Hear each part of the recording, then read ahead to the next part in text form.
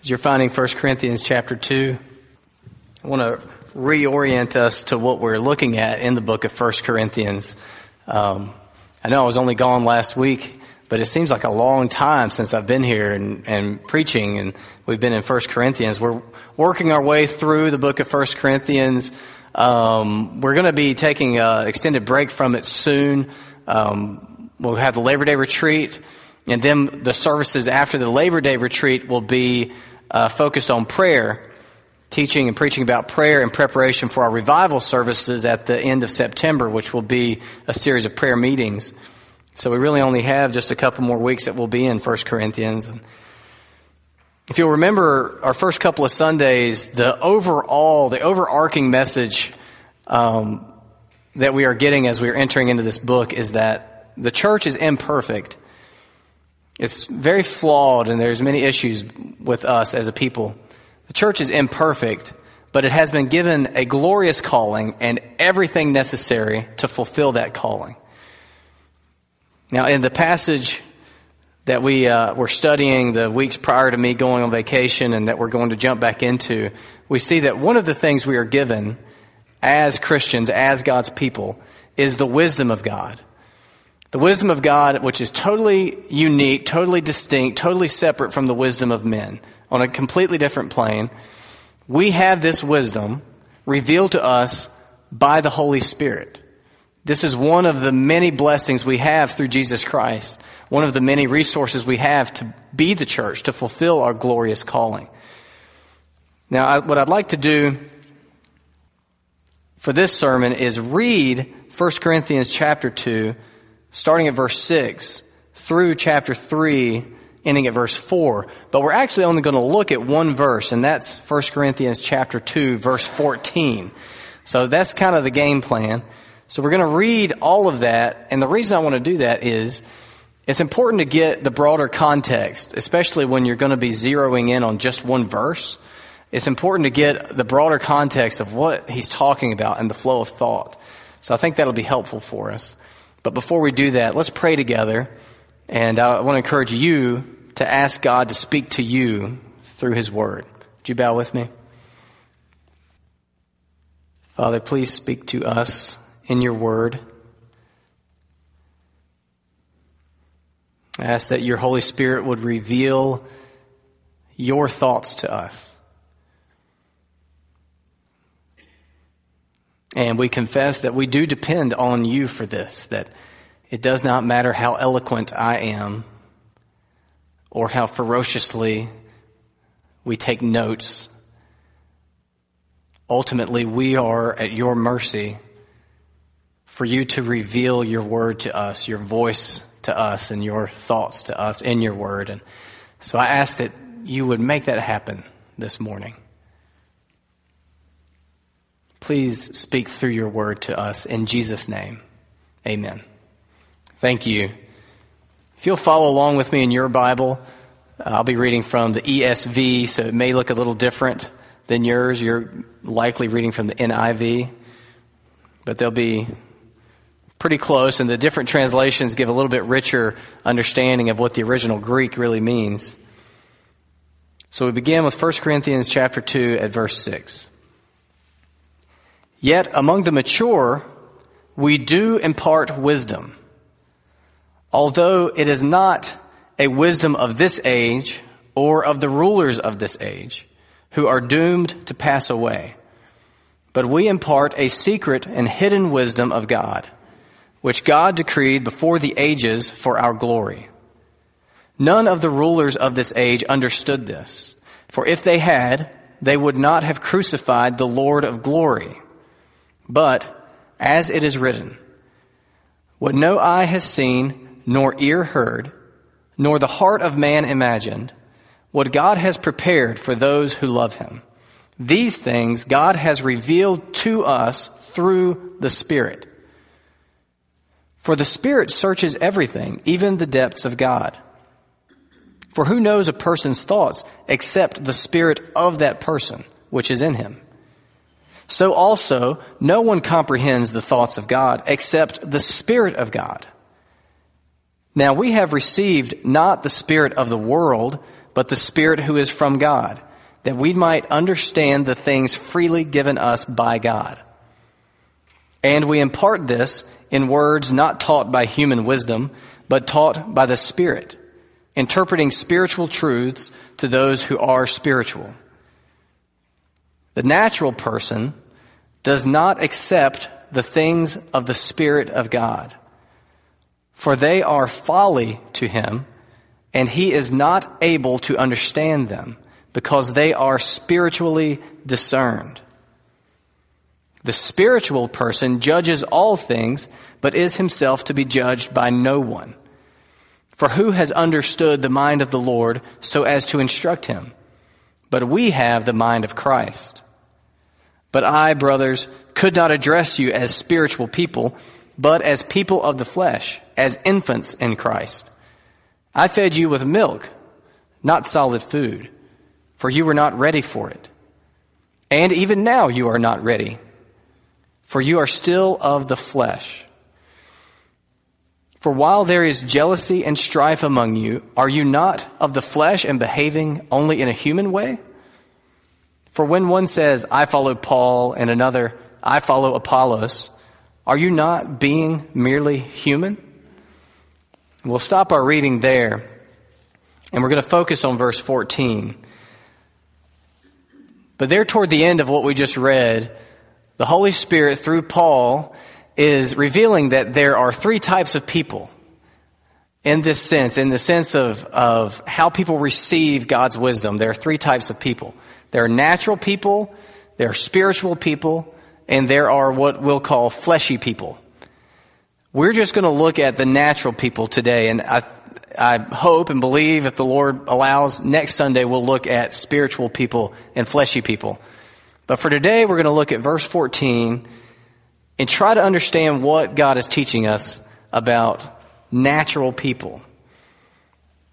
When it says the natural person in my ESV translation, your translation might say something like the person without the Spirit, or people who don't have the Holy Spirit. What he's talking about is just that. People who do not, through salvation through Jesus Christ, have the gift of the Holy Spirit. The Holy Spirit is the third person of the Trinity.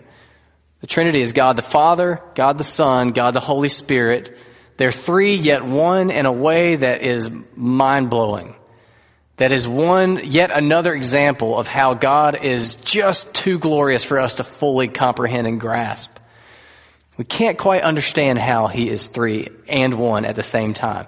Just like we can't quite comprehend how human beings have total free will, yet God is totally sovereign at the same time.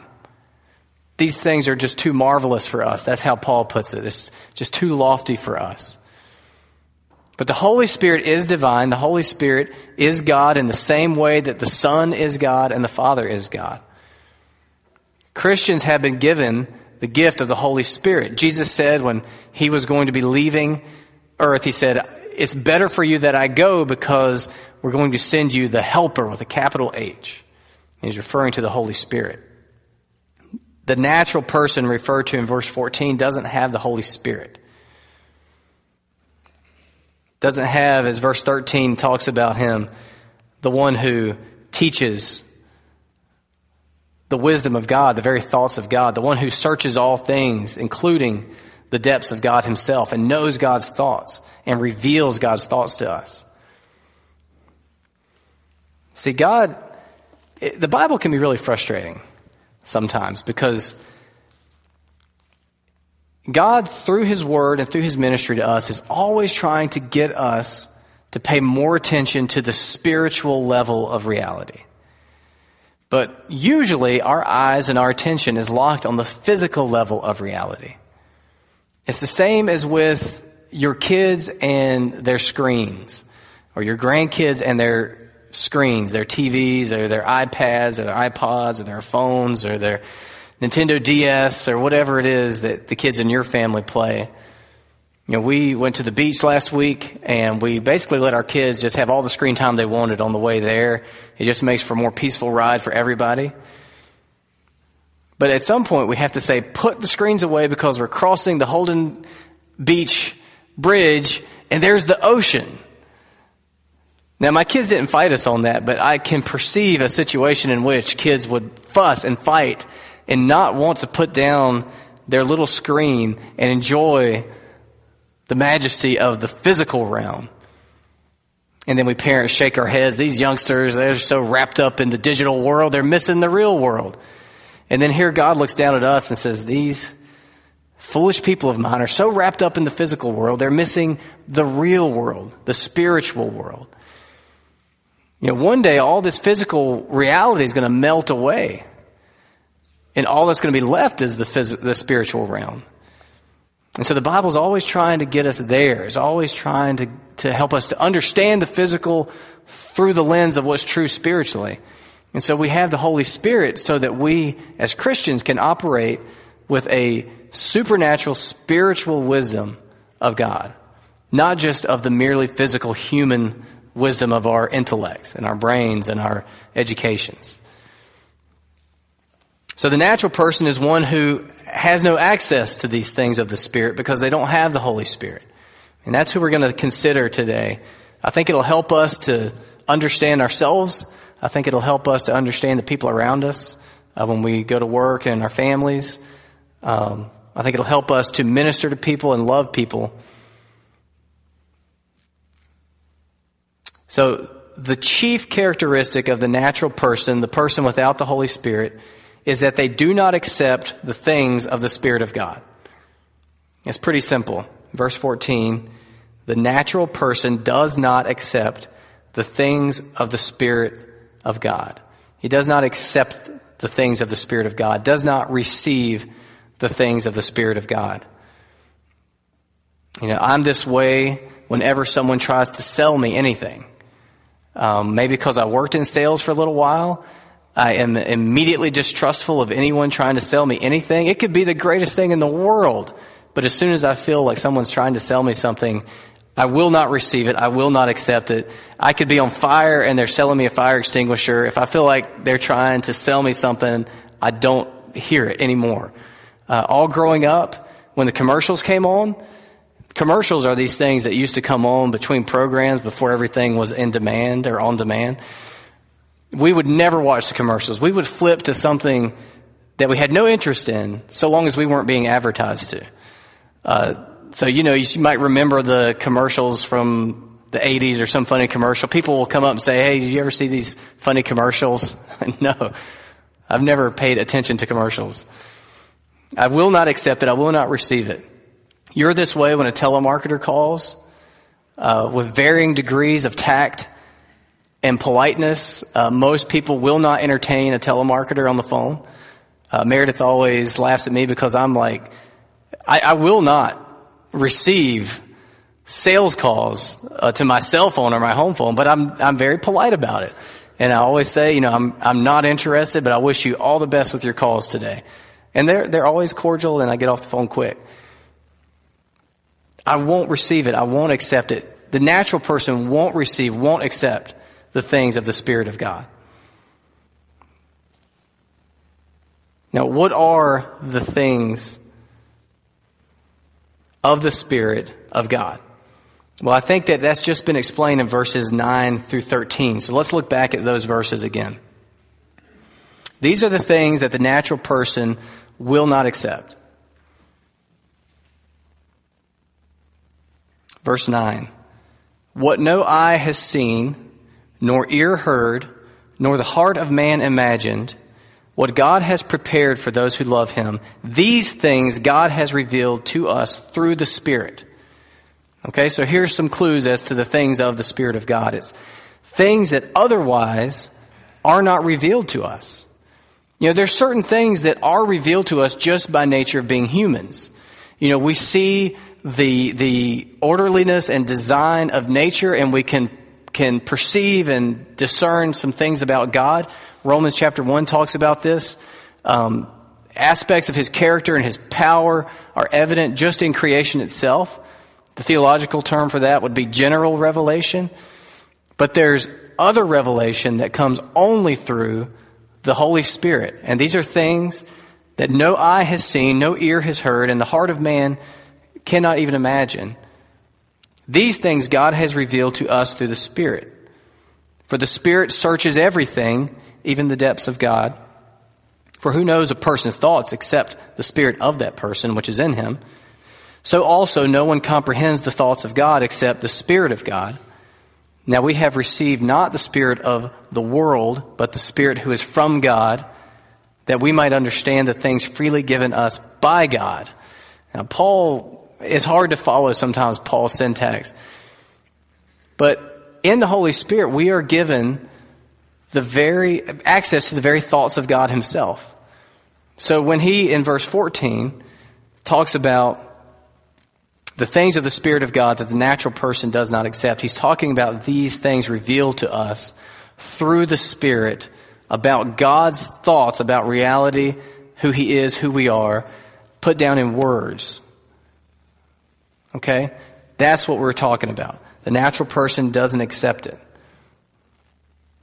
Now, one point of application from this is that as you grow as a Christian, and as you come more and more to love, growing close to God and worshiping God through receiving his truth revealed through his word, as this becomes more and more important to you, you need to be prepared for the fact that many people will not care about this at all and will have no regard for it, no interest in it, and they really just won't accept it.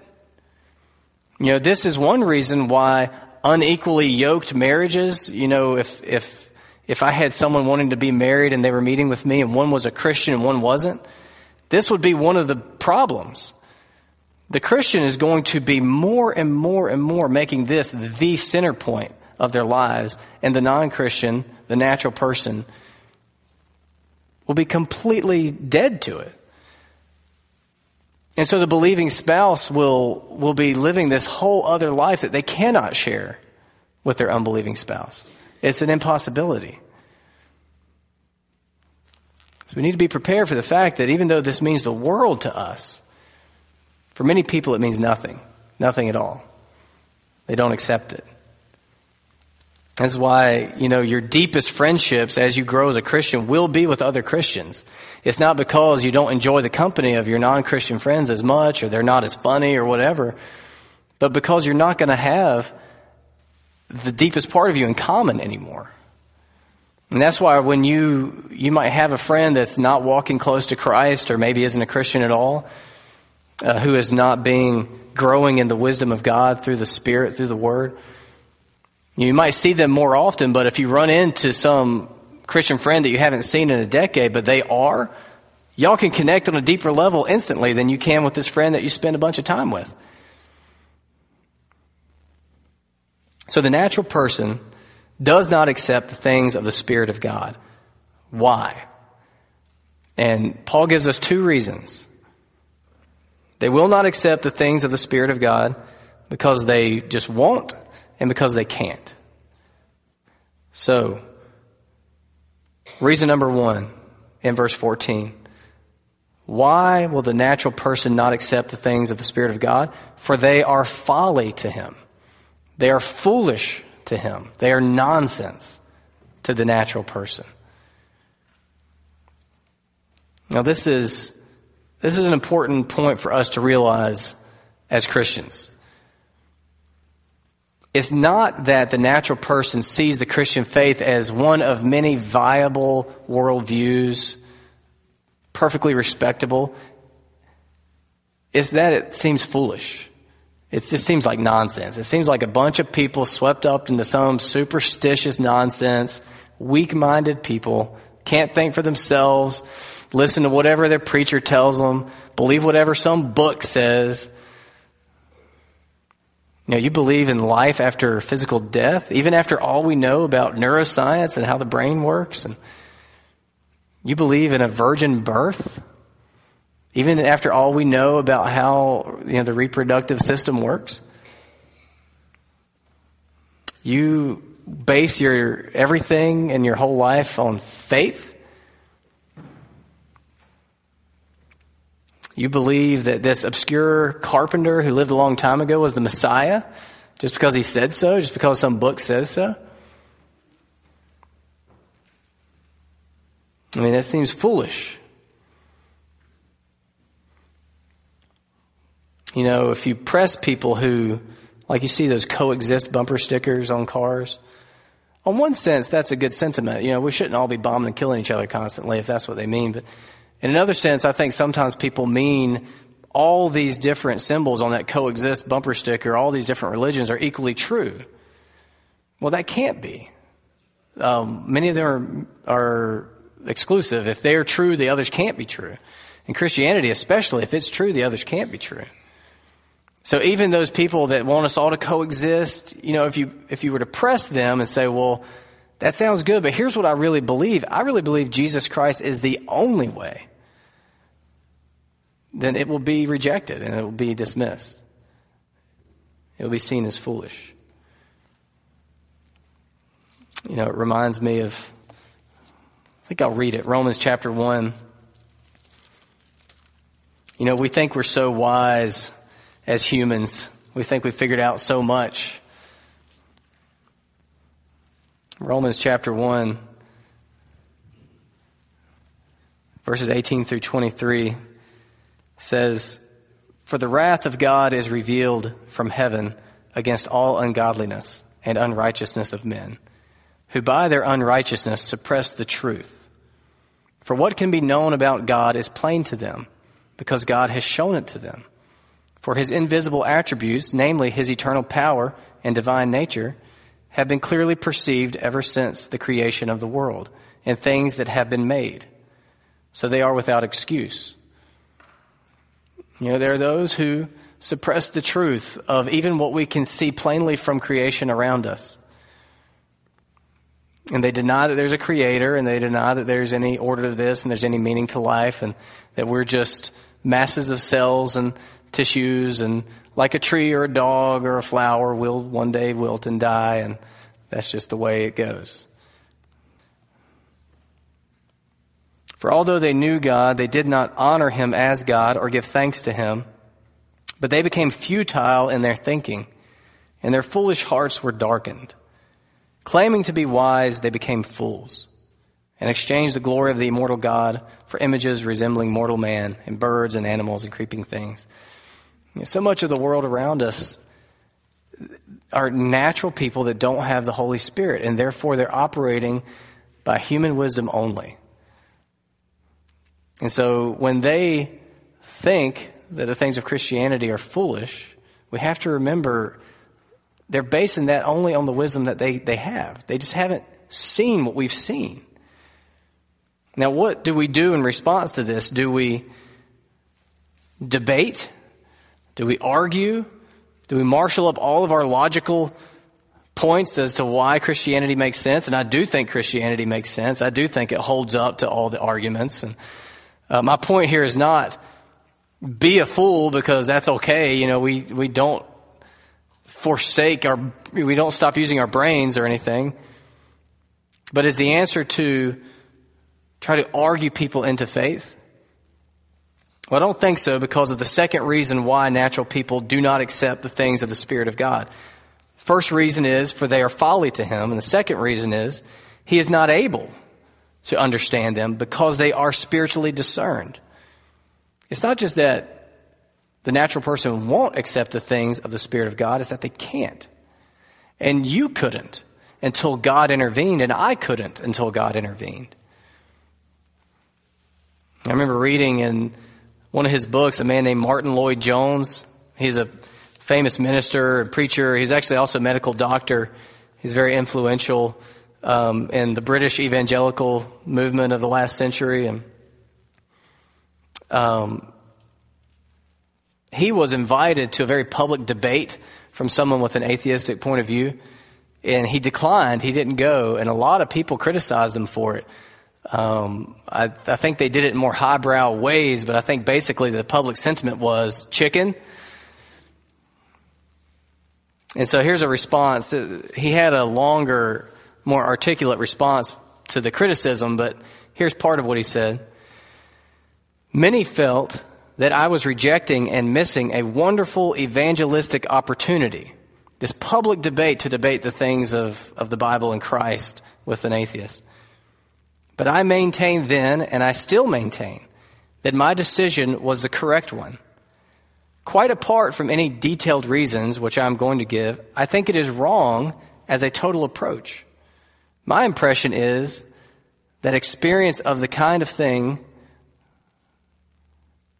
that syntax is weird. My experience of this kind of thing shows clearly that it very rarely succeeds or leads to anything. It provides entertainment, but as far as I'm aware and in my experience and knowledge of it, it has very rarely been fruitful or effective as a means of winning people to the Christian faith. See, people aren't argued logically into faith in Jesus Christ. It's more supernatural than that. Before the transformation that comes, we don't have the capacity to accept the things of the Spirit of God. You know, the challenge to us in evangelism is not to be brilliant, it's to be faithful with the powerful message of the gospel. You know, somebody I knew, and I can't remember who it was, got a new DVD player and went out and bought a Blu-ray disc and was all excited about it, but it wouldn't play the Blu-ray disc. And they just got mad at technology itself. Why won't it play? It's the same shape and size. It's incompatible. And in the same way, the things of the Spirit of God are incompatible with natural man. And when we go about being the church, and especially evangelism, through natural means of persuasion and logic, we'll get natural results. We'll get people who maybe are a little bit more mentally respectful of the religion, but probably not saved people. Salvation requires supernatural intervention from God. Yeah, that's how Paul's conversion was. Paul's a smart guy. He wasn't converted because of logical arguments. He was converted because of an encounter with God. Same reason you became a Christian. You know, C.S. Lewis, same reason he became a Christian. He was an atheist scholar who ended up becoming one of the most celebrated Christian thinkers in history. In 1947, Time magazine put him on the cover because he was perceived by the world as a secular academic, but he became a Christian and was publicly proclaiming his faith in Jesus Christ. And I don't want to just read to you all day, but I did want to share with you a little bit of his testimony on how he came to be a Christian. He writes this in his book, Surprised by Joy. It's his autobiography. And he writes this about his feelings when he could no longer deny God's existence to himself. He wrote, "You must picture me alone in my room, night after night, feeling, whenever my mind drifted even for a second from my work, the steady, unrelenting approach of him whom I so earnestly desired not to meet. That which I greatly feared had at last come upon me. In the Trinity term of 1929, I gave in and admitted that God was God and knelt and prayed. Perhaps that night, the most dejected and reluctant convert in all England. But who can duly adore that love which will open the high gates to a prodigal who is brought in kicking, struggling, resentful, and darting his eyes in every direction for a chance to escape?" Now that's when he gave in and acknowledged that God was God. But it wasn't the exact moment that he became a Christian.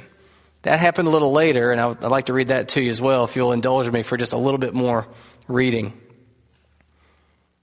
He writes, "I know very well when, but hardly how, the final step was taken." So here's a very intellectual man, a brilliant man, very thoughtful man. He says, "I know when, but I don't know how the final step was taken. I was driven to Whipsnade," someplace in Britain, I guess, or England. "I was driven there one sunny morning. When we set out, I did not believe that Jesus Christ is the Son of God. And when we reached the zoo, I did. Yet I had not exactly spent the journey in thought, nor in great emotion. It was more like when a man, after long sleep, still lying motionless in bed, becomes aware that he is now awake." Now, everybody's testimony is different. And it always comes through having heard the good news, the gospel of Jesus Christ. But it rarely, if ever, comes through fierce arguments and debates. And here in C.S. Lewis and even in Paul, you have an example of people who did not even want to be open to it, who could not escape God's drawing them in. And I've seen that happen recently with people. It's a supernatural thing. The natural person does not accept the things of the Spirit of God, for they are folly to him, and he is not able to understand them because they are spiritually discerned.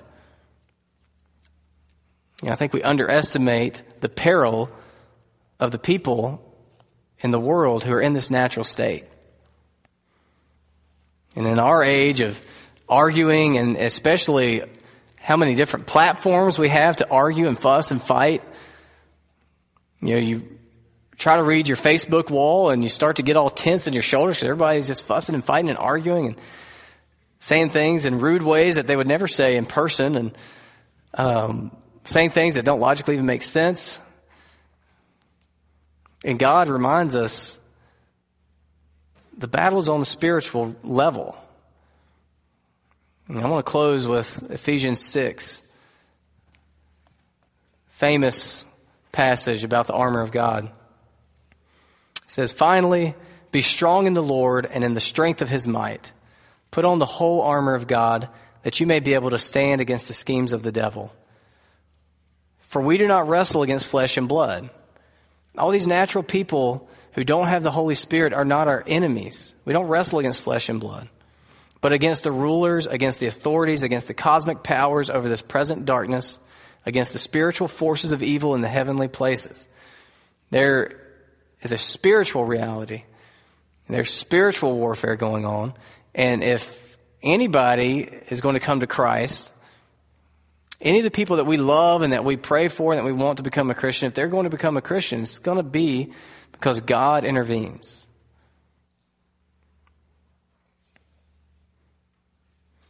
So we need to pray much more than we complain about people.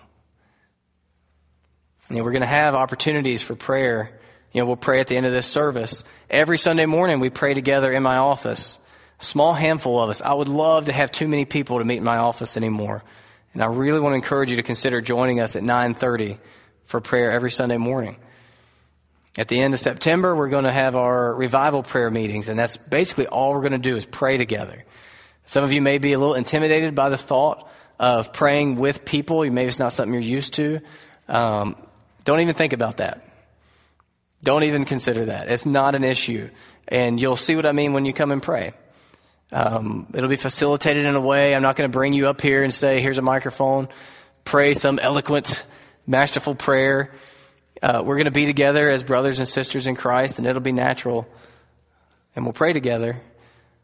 And as individuals, we need to pray. When we rely on natural methods, we get natural results. But when we rely on God's power, then there's hope for natural people. We need to proclaim the gospel and trust in the power of God to save people through the gospel and not rely on our own arguments and our logic and debate. And we need to live in light of the truth that we have as revealed through the Holy Spirit. As Christians, we have the Holy Spirit. You have access to the thoughts of God through the Holy Spirit's inspired word and revelation. And He's in you. We have that. Let's live in light of that. Let's be valiant men and women of God. Let's repent of the sins we mess around with. Let's turn from those things, turn toward God through Jesus Christ, and really live in light of what He's revealed to us. And from that position of a life clearly different from the world's, we can evangelize. You can evangelize. You can tell people about Jesus Christ. You can trust in that power of the gospel and not feel pressure to dazzle people with your rhetoric and your knowledge. And Lord willing, we will see natural people transformed through the gospel of Jesus Christ. That's what we want to see. So I'd like for us to close praying for that together right now. Would you bow with me? Father, I thank you for your word, and I ask that if anything that I said during this sermon is off base from what's rock solid true based on what you've revealed to us, help us all to just forget that. But everything that we've heard from you through your word, let it sink into our hearts like concrete and change the way we view the world, change the way we view ourselves and the people around us. Or if there's anyone here among us today who is a natural person, who does not have the Holy Spirit, who does not receive or accept these things, I pray that you would transform them and that they would put their faith and trust in Jesus Christ. And as we go forth from here, Lord, let us be your people in this world. Let us remember the spiritual realities going on in us and around us. Lord, help us not to lean so heavily on worldly human wisdom. Help us live life with our Bibles open, leaning on your wisdom. And we thank you for giving it to us. We don't deserve it. We didn't earn it. Thank you so much for giving us the Holy Spirit. Thank you so much for giving us your wisdom. In Jesus' name, amen.